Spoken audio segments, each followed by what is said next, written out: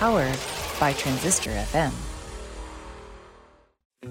Welcome to Friends, Foes, and Neither. Do not adjust your podcatcher settings, as what you are about to hear is real. It's the Derek Duval Show. Prepare yourself for insightful interviews with incredible people. Join us now as we delve ever deeper into the human condition. And now, coming to you live to tape from the Derek Duval production bunker, it's Derek Duval! Hello, Duval Nation. Hello. Hey, everybody. Hi. Thank you so much. Thank you. Please sit. Hello, Duval Nation, and welcome to the Derek Duval Show. That's right, folks. We are back with another fantastic journey into the lives of extraordinary people. Before I want to jump into the episode, though, I want to say a huge thank you to my last guests, Fritz Coleman and Elise Palanka. Those were two incredibly fantastic guests, and the episode was incredibly well received. If you hadn't had a chance to check out their podcast, the Media Path podcast, be sure you do. Also, if you haven't listened to their interview with me yet, I encourage you to do so after the conclusion of this episode. All right, so welcome to episode 132. We have an incredible interview lined up for you today, and I do mean incredible. We have on the show anti-nuclear arms activist and Nobel laureate Dr. Helen Caldicott. We are going to be talking about growing up in World War II Australia, her decades of activism, the Nobel Peace Prize, the Cold War, and the current war in the Ukraine, and so much more. This is an incredibly in-depth interview, and truly one of the greatest honors of my life to be speaking to such a legendary figure. So here we go. Duval Nation, please welcome to the show, calling in from just outside of Sydney, Australia, Nobel laureate, feminist icon, and anti-nuclear arms activist, Dr. Helen Caldicott.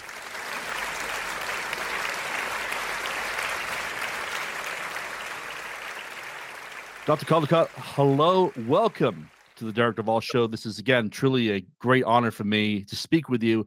How is the weather out by you today?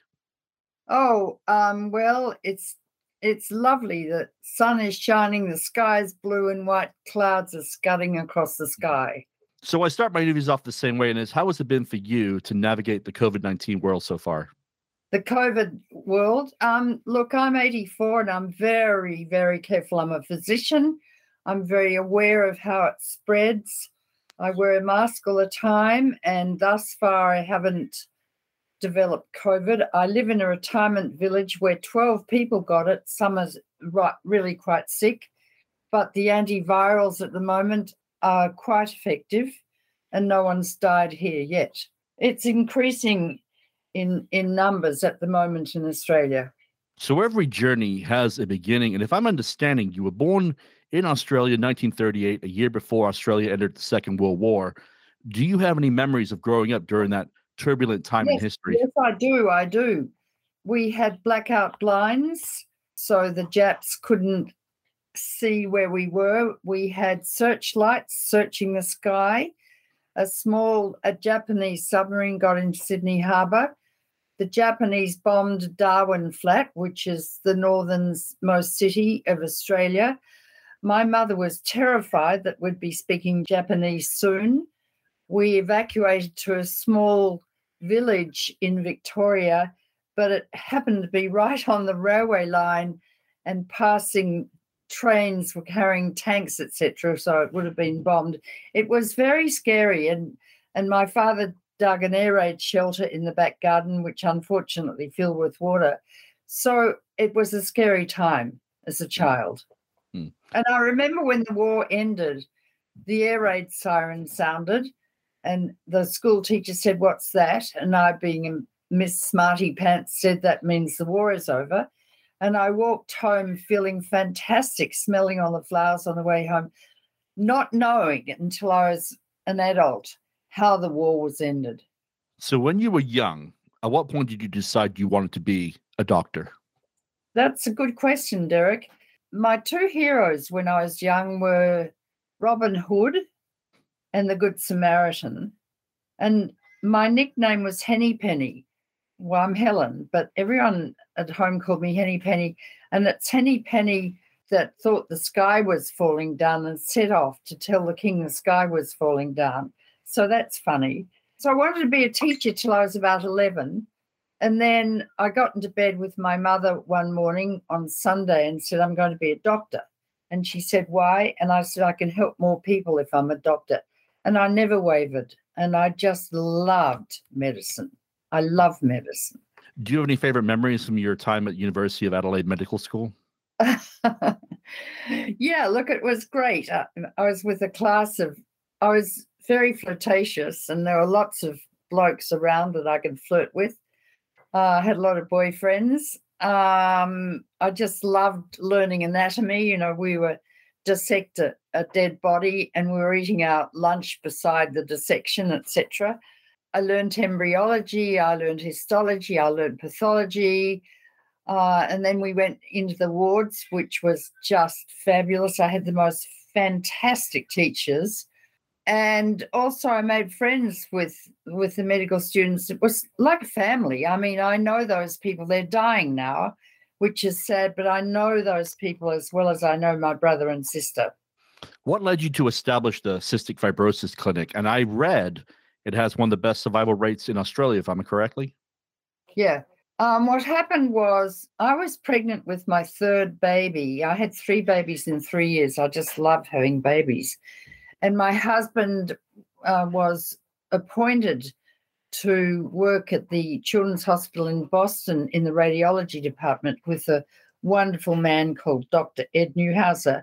We couldn't afford to have the baby in America, so I stayed at home for 5 months with my 2 little children and my mother, who had severe rheumatoid arthritis and severe pulmonary fibrosis, and she was pretty sick. But I had my baby. I was so tired, I didn't know how I could possibly pack and get everyone over to America. But I did, and we arrived. The baby was 3 months old. And I was at home with the children, and I got a bit bored, and I said to my husband, can you get me a job at Harvard? And he met this doctor called Dr. Harry Schwachman, who was a pioneer in the treatment of cystic fibrosis. So he got me a part-time job in the CF clinic, and I learned how to treat it. When we came back to Adelaide, I found out that the children at the Adelaide Children's Hospital were not being treated for their CF because it was considered to be a fatal disease, and the sooner they died, the better. And I said, look, I can treat this disease. And they said, well, who do you think you are? You're not even a pediatrician. So I said to Bill, look, I've looked after the children for all these years when you did your radiological training. Now you can look after them. And I just read Germaine Greer, The Female Eunuch, so I was pretty sure of what I wanted to do. And so we did swap roles, and I worked 80 hours a week as a pediatric intern at the hospital. And then I worked as a registrar, and then I sat for the exam for the Royal Australasian College of Physicians, and I passed that. And then I had 6 months to set up the CF clinic before we left again for Boston for sabbatical. And I had to bring in physiotherapists, people who can run mist tents, nutritionists, the pharmacists, the whole thing. I think there were about 50 or 60 patients, and I got them all organised before I left, and I trained a doctor to look after them in my absence. And it was the first CF clinic in Australia, and it does have the best now longevity results in Australia. So that was a good thing. That's awesome. Now, I've ordered a copy of On the Beach from a local bookshop, and I'm hoping to give it a read. It wasn't able to get it here in time for this interview, but I understand that this was the novel that inspired you to get into anti-nuclear activism. Is that correct? It'll scare the bejesus out of you because it's so topical. It was written when I was about 18 by Neville Shute, an Australian. And it was about a nuclear war that occurred by accident in the Northern Hemisphere. It could happen tonight, let's be frank, with the 2 huge nuclear superpowers facing each other in a war. I mean, we're lucky to be here at the moment. We're right on the edge of nuclear catastrophe. Anyway, the war occurred by accident, and everyone in the Northern Hemisphere died, and the radiation gradually passed through the equator and down to Melbourne, where I lived. Melbourne, a southern city in Australia. And people in the Melbourne club, the men, had their last gin and tonic. Everyone was scared to death. And the government dispensed cyanide capsules so that people could kill their babies immediately and not have them dying of acute radiation illness, having had a huge dose of radiation, vomiting and bleeding to death. And at the end of that book, I lived in Melbourne. The beautiful streets of Melbourne were empty. There were no people, and that was the end of the human race. And I was only about 18. So the innocence and beauty of life at the age of 18 dissipated, and I was always aware from then on that we could all be killed in a nuclear war, and it's just got worse. No argument there. Now, you were able to get France to stop atmospheric nuclear weapon testing in the Pacific and banning the mining of uranium all within 3 years. What do you remember about those early days of successful activism? Good question. First of all, the French were testing bombs in the Pacific and the Mururoa atolls. And someone leaked a memo from the water department in Adelaide to show that we were getting quite a high fallout of radiation in the Adelaide water. So I wrote a letter to the editor of the Advertiser, the local papers, saying just that, and that the isotopes would concentrate in cow's milk and human breast milk, and children could die of leukemia and cancer. Well, he didn't publish the letter, so I rang him up and said, "Where's my letter?" It's very condescending and said, "Well, madam, we get hundreds of letters a day." And I said, "Yes, but mine's important." So I talked him through it and he published it. That night, I was asked on television, national television, to talk about the medical effects of radiation in water and bioconcentration in the food supply. And every time the French blew up another bomb, there I was on television. And people were absolutely incensed. There were whole pages of letters to the editor. There were spontaneous marches in the city streets. People stopped buying French bread, French cheese, French wine. And 80% of the Australians were opposed, violently opposed. So I was then asked to go to Tahiti, where the French were, to talk to them about their tests. Well, we got to the airport in Sydney, and the man who is to become the next Prime Minister, Gough Whitlam, was there. His deputy, Jim Cairns, was there, and they put their heads together, and it was decided by the French that we were not allowed to land in Tahiti. So I went up to these big politicians and I said, "Look, you're not to use this as a political exercise because an election was upcoming." I said, this is about the Australian people. So the next minute I find myself on a Qantas plane eating kangaroo tail soup, drinking champagne on my way to France. And I was with Jim Cairns, who became the Deputy Prime Minister, a lovely man, and the head of the Australian Union of Students. We went to the Élysée Palace to meet the politicians, and the French politicians said, "Our bombs are perfectly safe." So Jim Cairns said to them, "Well, why don't you blow them up in the Mediterranean then?" And their faces turned bright white, and said, "Mon Dieu, there are too many people living around the Mediterranean." So for the first time in my life, I found I was sitting opposite wicked politicians who didn't give one goddamn if Australian children died of leukemia or cancer.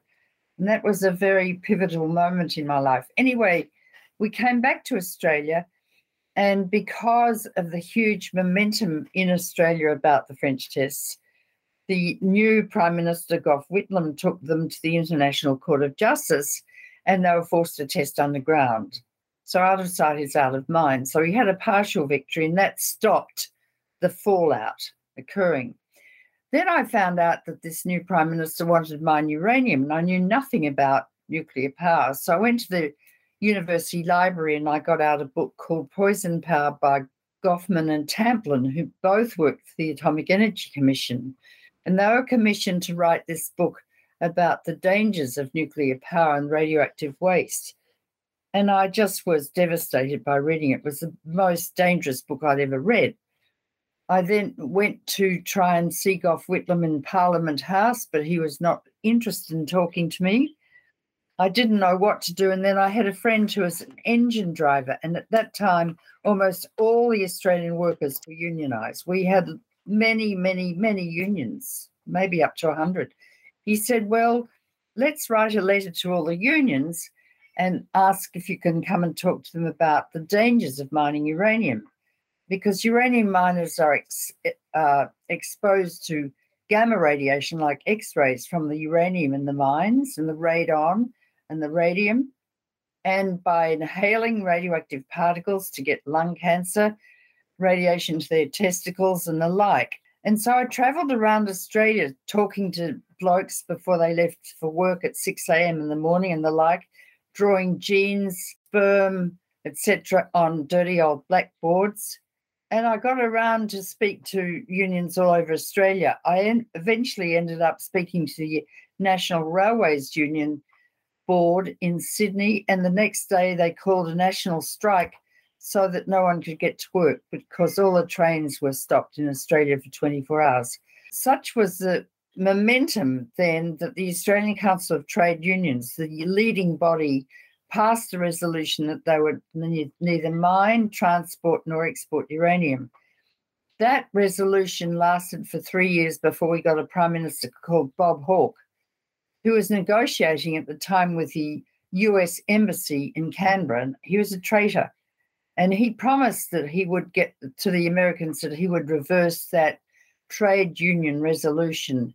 And he passed a resolution then we'd have the 3 mine policy, only 3 mines. Well, that's like telling a patient, well, sorry, Mrs. Brown, you're just a little bit pregnant. Don't worry about it. And so that policy was reversed. So that's what happened with uranium in Australia. Now, you are my first, and I hope not my last, Nobel laureate. You won the Nobel as part of the International Physicians for the Prevention of Nuclear War. Do me a favor, take us through finding out that you won to accepting the honor, because I'm fascinated.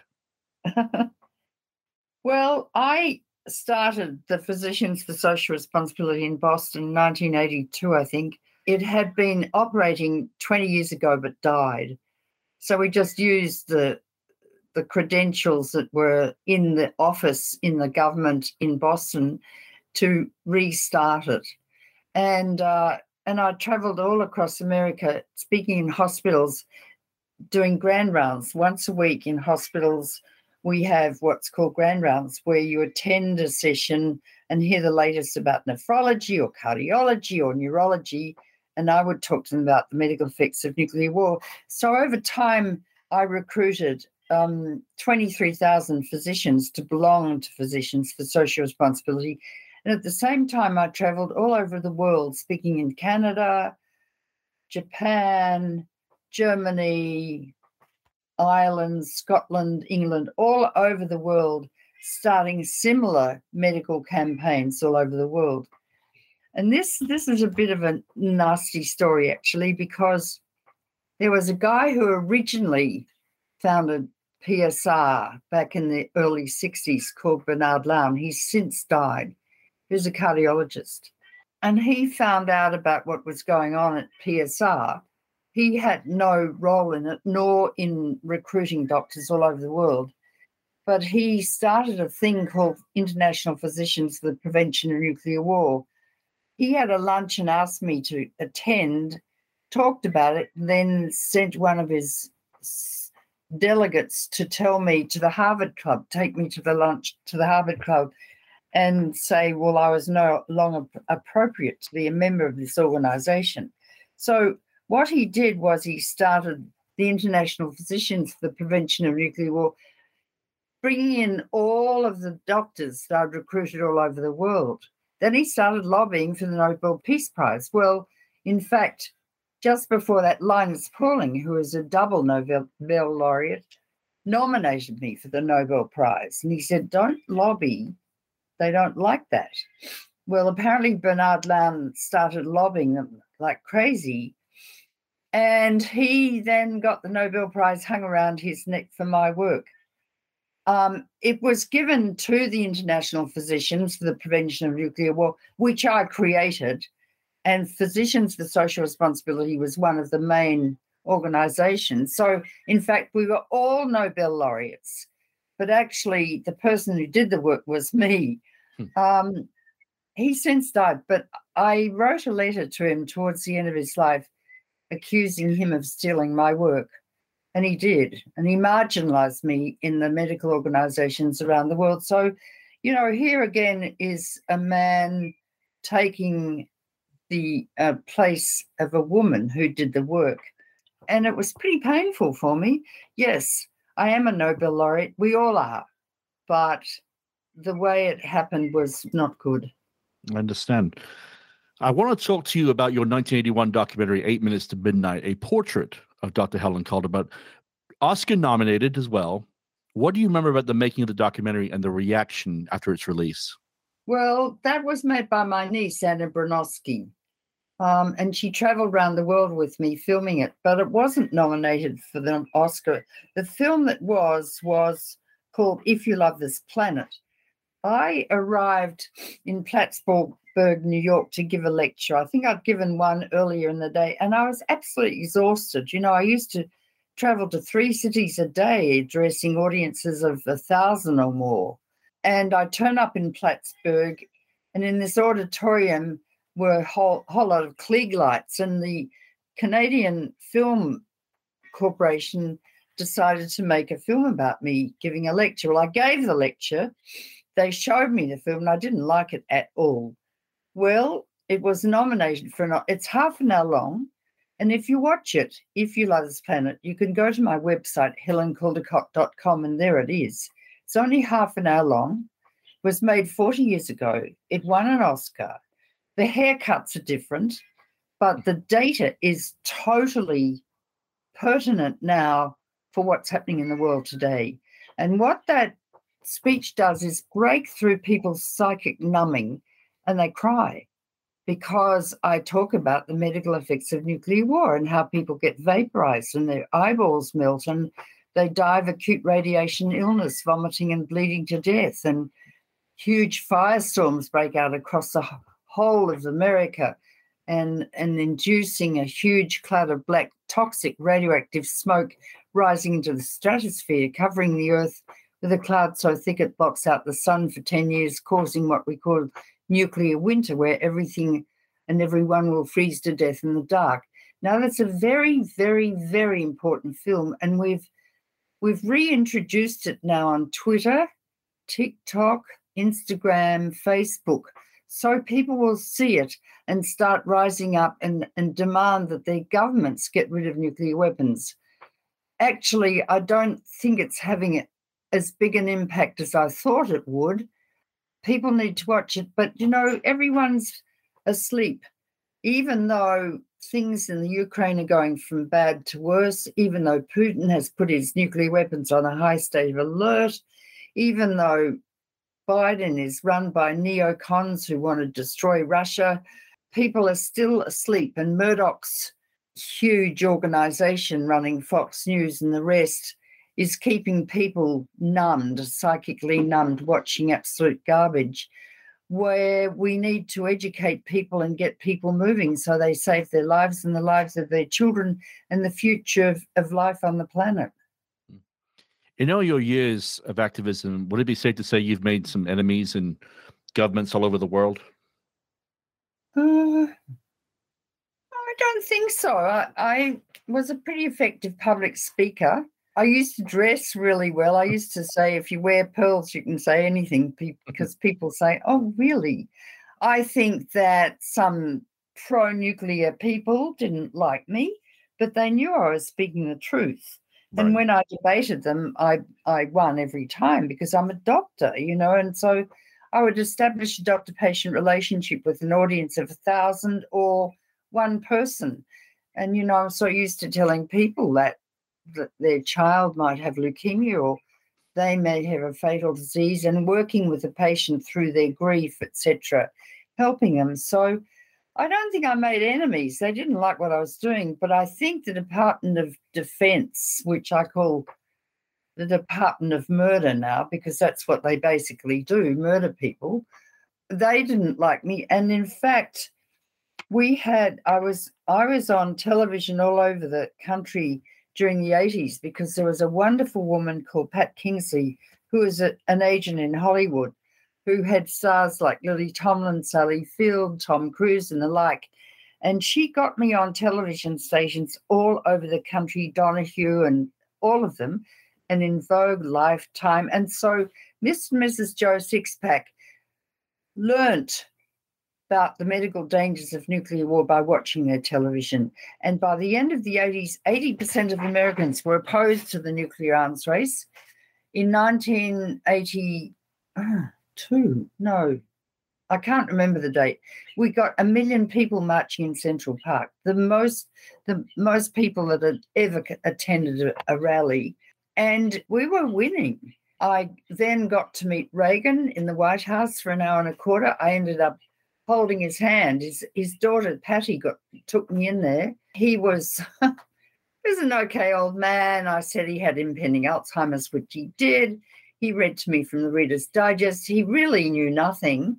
I'd just written my book, Missile Envy, and I was full of facts and figures. And as I corrected him, he'd get quite uptight and his cheeks would flush, so I'd hold his hand. So I sort of established a doctor-patient relationship with him.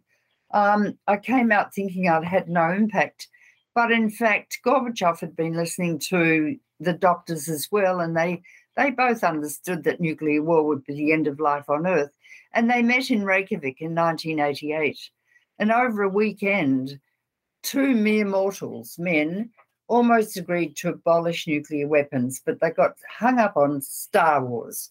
Reagan thought it was great there'd be this big sort of canopy hanging over America, and the missiles would come in and bounce off the canopy.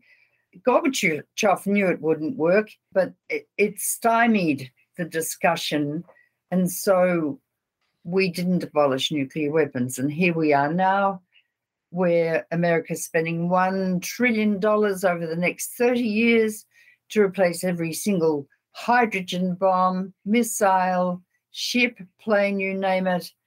They've just produced a huge new aeroplane called the B-21 bomber to carry nuclear weapons. America is addicted to death at great expense.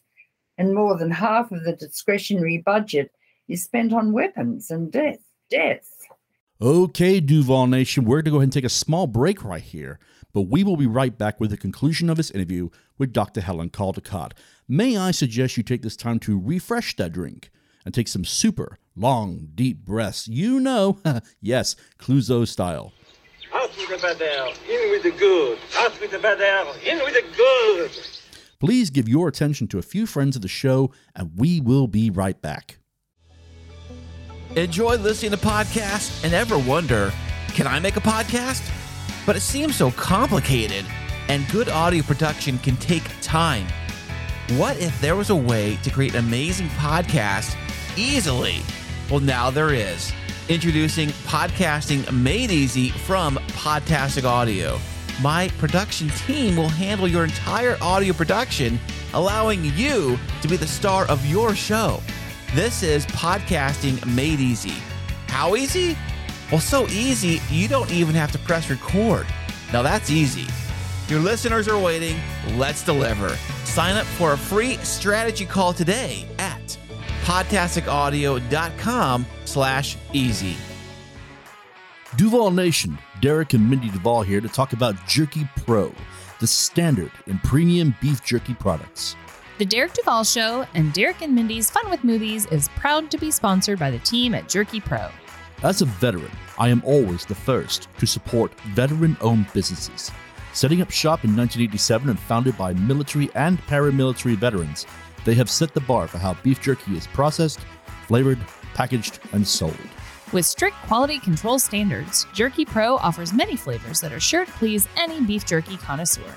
From the standard original flavor to honey glazed, peppered, teriyaki, sweet barbecue, or, if you're brave enough, the fierce red hot, there are many flavors guaranteed to entice your palate. Offered in various sized packaging, use promo code DUVAL37, all in capital letters, at checkout to receive a 5% discount. Remember, folks, If your beef jerky is not making your mouth water, then it's not Jerky Pro beef jerky. Jerky Pro, the standard in premium beef jerky products. I wanna be as high as these billionaires in space. Sell out the sky like these billionaires in space. Hi, this is Dominic Canarella. I'm Eric McCoy. And I'm Max Meislish. We are Them Fantasies. Right now, you're listening to our brand new single, Billionaires. Billionaires is about how absurd it is that the mega rich are going to space, as if there's nothing left for them here on Earth. Nowhere else to go but up, right? You can listen to Billionaires now on all streaming platforms, and be sure to check out our brand new music video on our YouTube channel. You can find us anywhere on social media at Them_Fantasies. Teachers, do you ever have these feelings or have been told these things? Do you want Kleenex for your classroom? Maybe you should think about buying your own, with your own money. You get the summer off, you can have a second job. Do you really need a pay raise? Oh, do you need to use the restroom? Maybe you can do that in the 3 minutes while students are changing classes. Boy, sure hope your room doesn't descend into Lord of the Flies in that time. Oh, things are going pretty good for one. Surprise! Budget cuts! Well, you're in luck because we've got a book just for you. Hi, everyone. It's Katie Kinder, educator, speaker, and author of Untold Teaching Truths. I invite you to purchase my book and join this journey as we talk about the wild world of public education. Part memoir, part strategy. It is available on BookBaby, Amazon, or wherever books are sold. Teach on, warriors. We've got this. Hey, it's Presley Tennant, and you're listening to The Derek Duvall Show. You can find my brand new EP, 600 Miles, on all streaming platforms right now. I wanna take that 3-mile drive straight to my house in the back of your mind. Did you not think that interstate would change the plans that we have made? I guess it's hard to hear a heartbreak 600 miles away.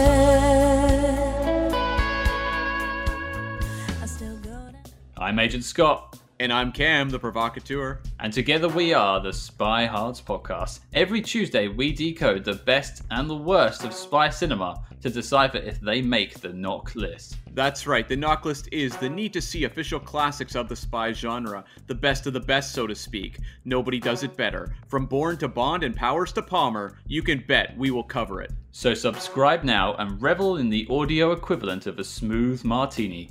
Just search for Spy Hards, that's SPYHARDS, on all major podcast apps. And let's just hope you find us before we find you.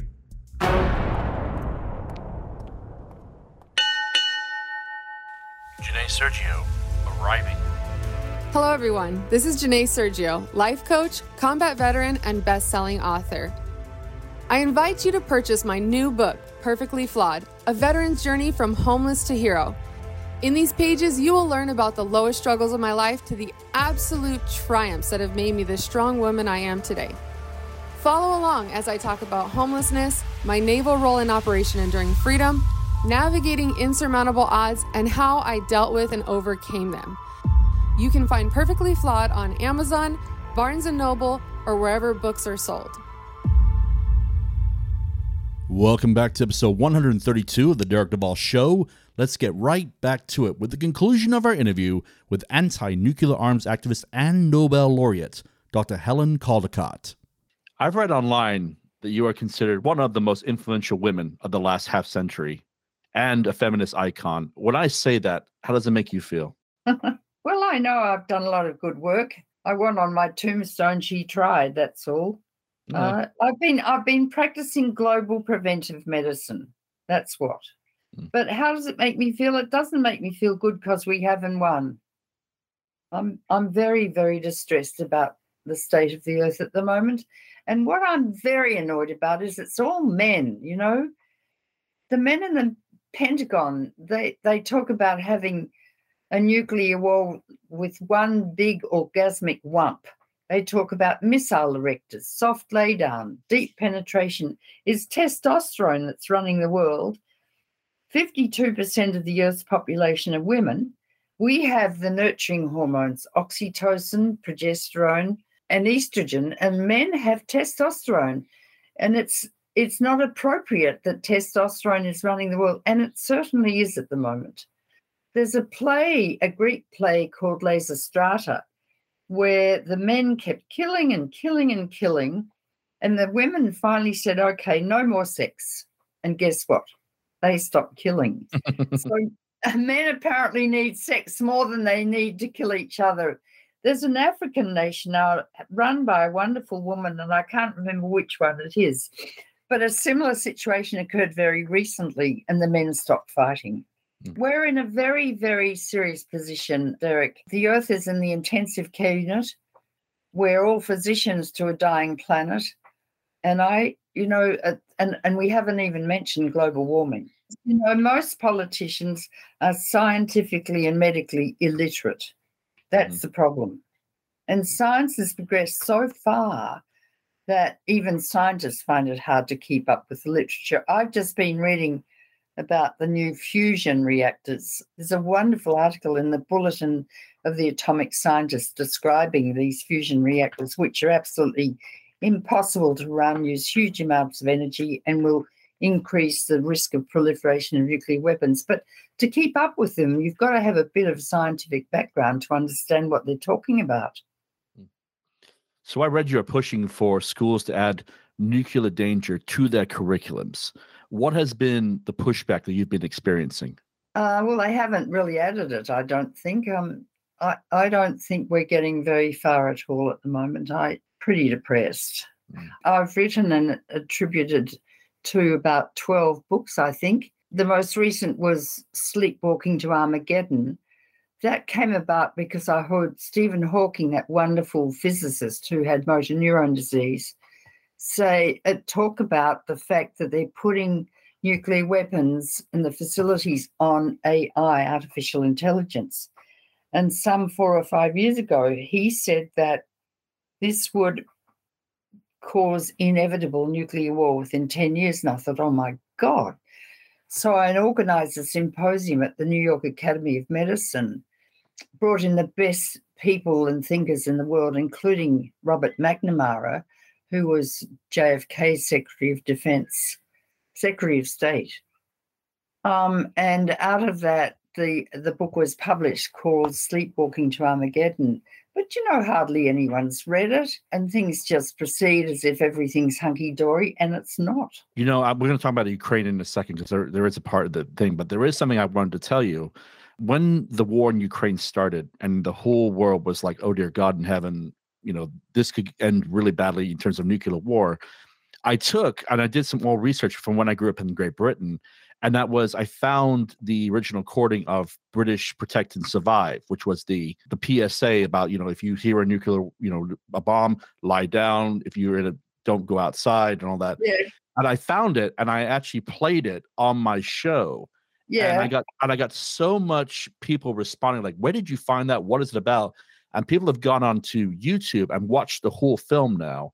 And I find that absolutely fascinating. Yeah, well, the New York State Department put out another video recently about how to survive a nuclear attack. They said if you're outside, go inside. Don't stand near any windows. Lie on the floor. I mean, it was absolutely laughable.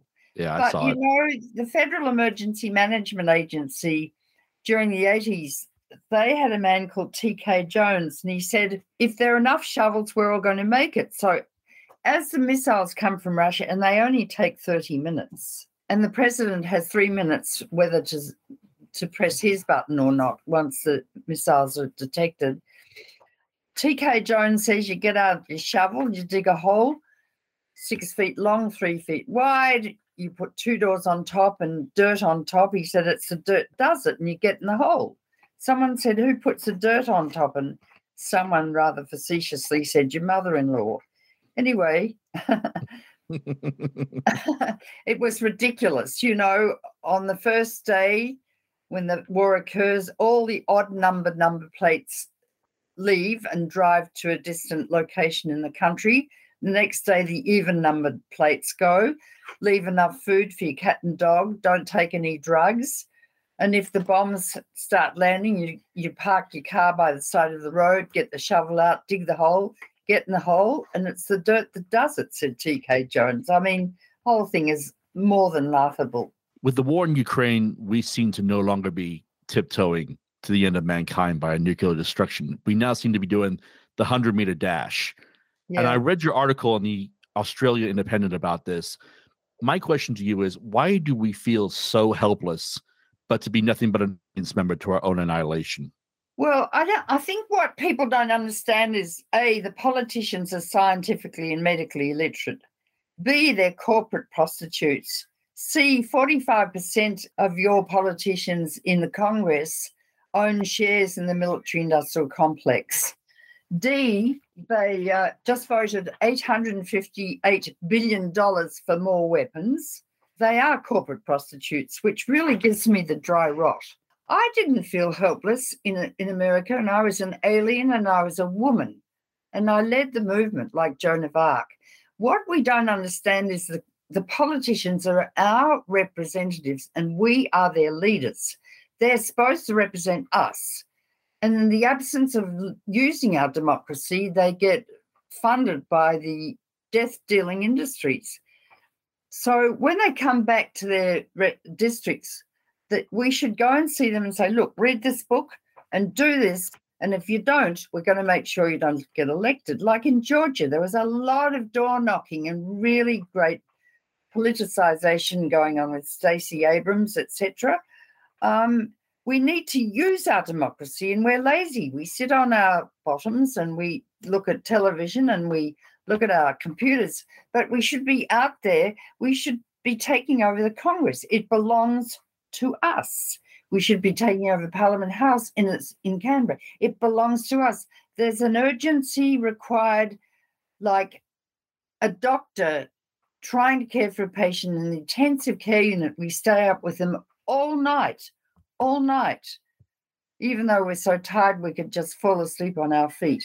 And that's the urgency that is required at the moment to save this beloved planet. You know, there are 400 billion galaxies in the universe, and we might be the only planet with the most extraordinary life process.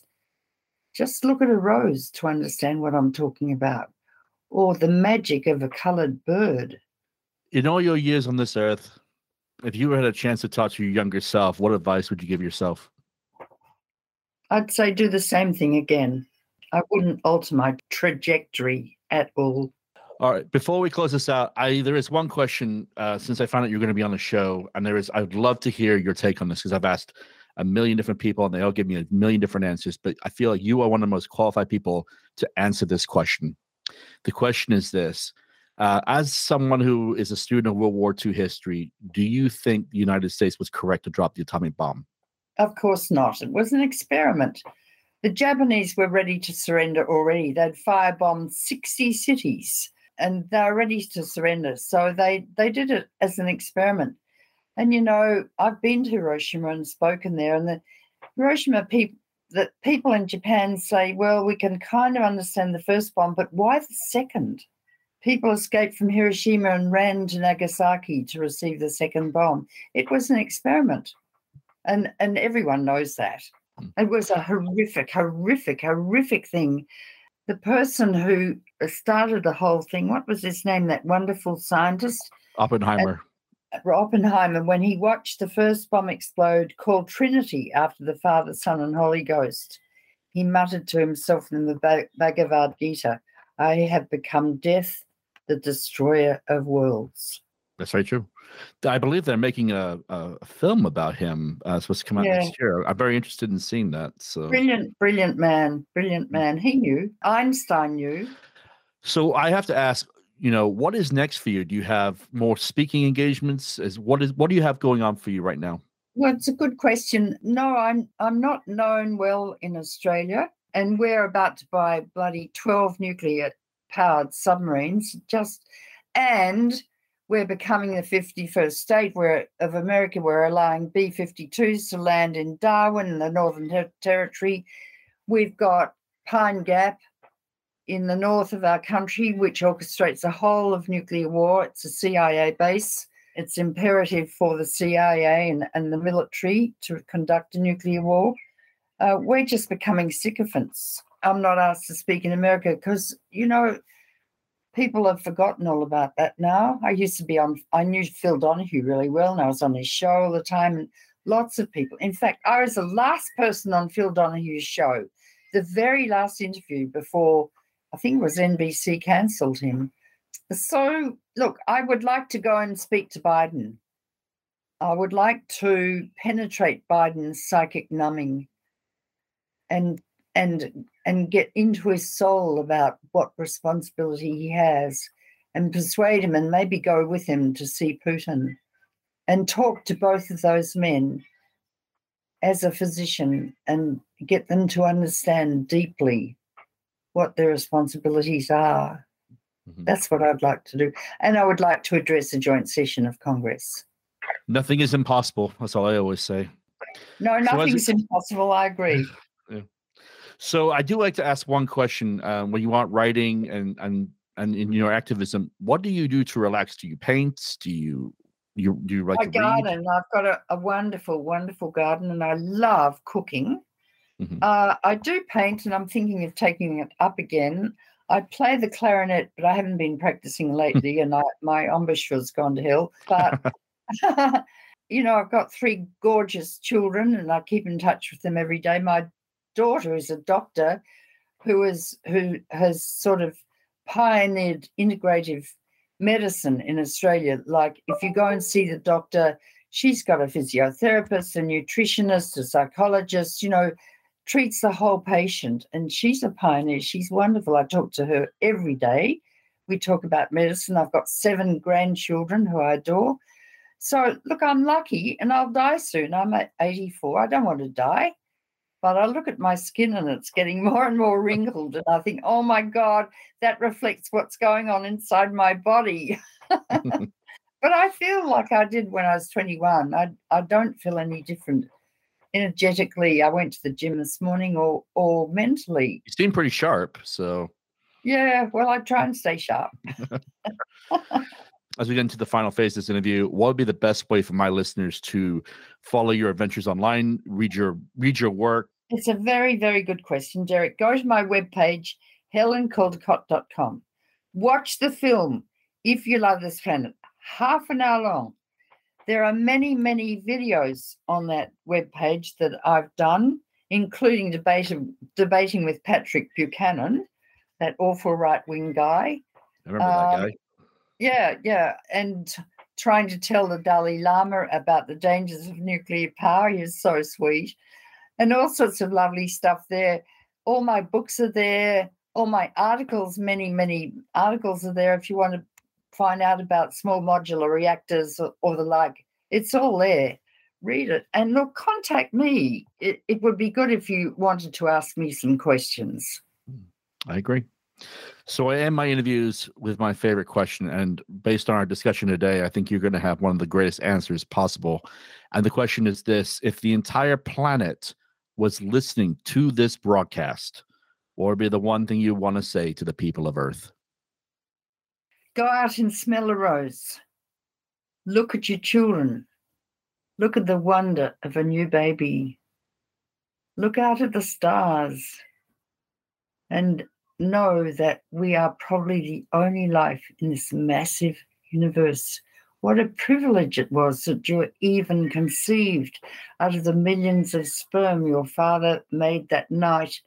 Your sperm reached your egg. What a privilege it was for you to ever have been conceived and lived. And what a responsibility you have to life on this planet. Beautiful. Dr. Caldicott, I could sit here and talk to you literally for hours because I think you're one of the most fascinating guests I've ever had on the show. This has been, again, a real honor for me. And thank you for being such a fierce warrior over the years. Well, I'm only a doctor. I took the Hippocratic Oath. And just like that, Duval Nation, we come to the end of episode 132.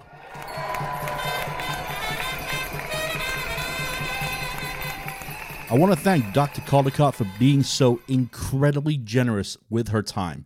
I don't know if you could tell, but I was completely enthralled with her, and I mean, what a life she has led, and what an example she has set for future generations. Also, on a personal note, we can stick another pin in the map, as the good doctor was my first guest to call in from Australia, so that's another first for the Derek Duvall Show. Tune in again next time as we showcase another extraordinary person. I have a really good one coming up in a few days, so be sure to keep checking your favorite podcast streaming channel for that episode to drop. Also, I think it's fair to ask you, have you enjoyed this episode? I truly hope you have, so please go and hit that subscribe button to keep up to date for when new episodes drop.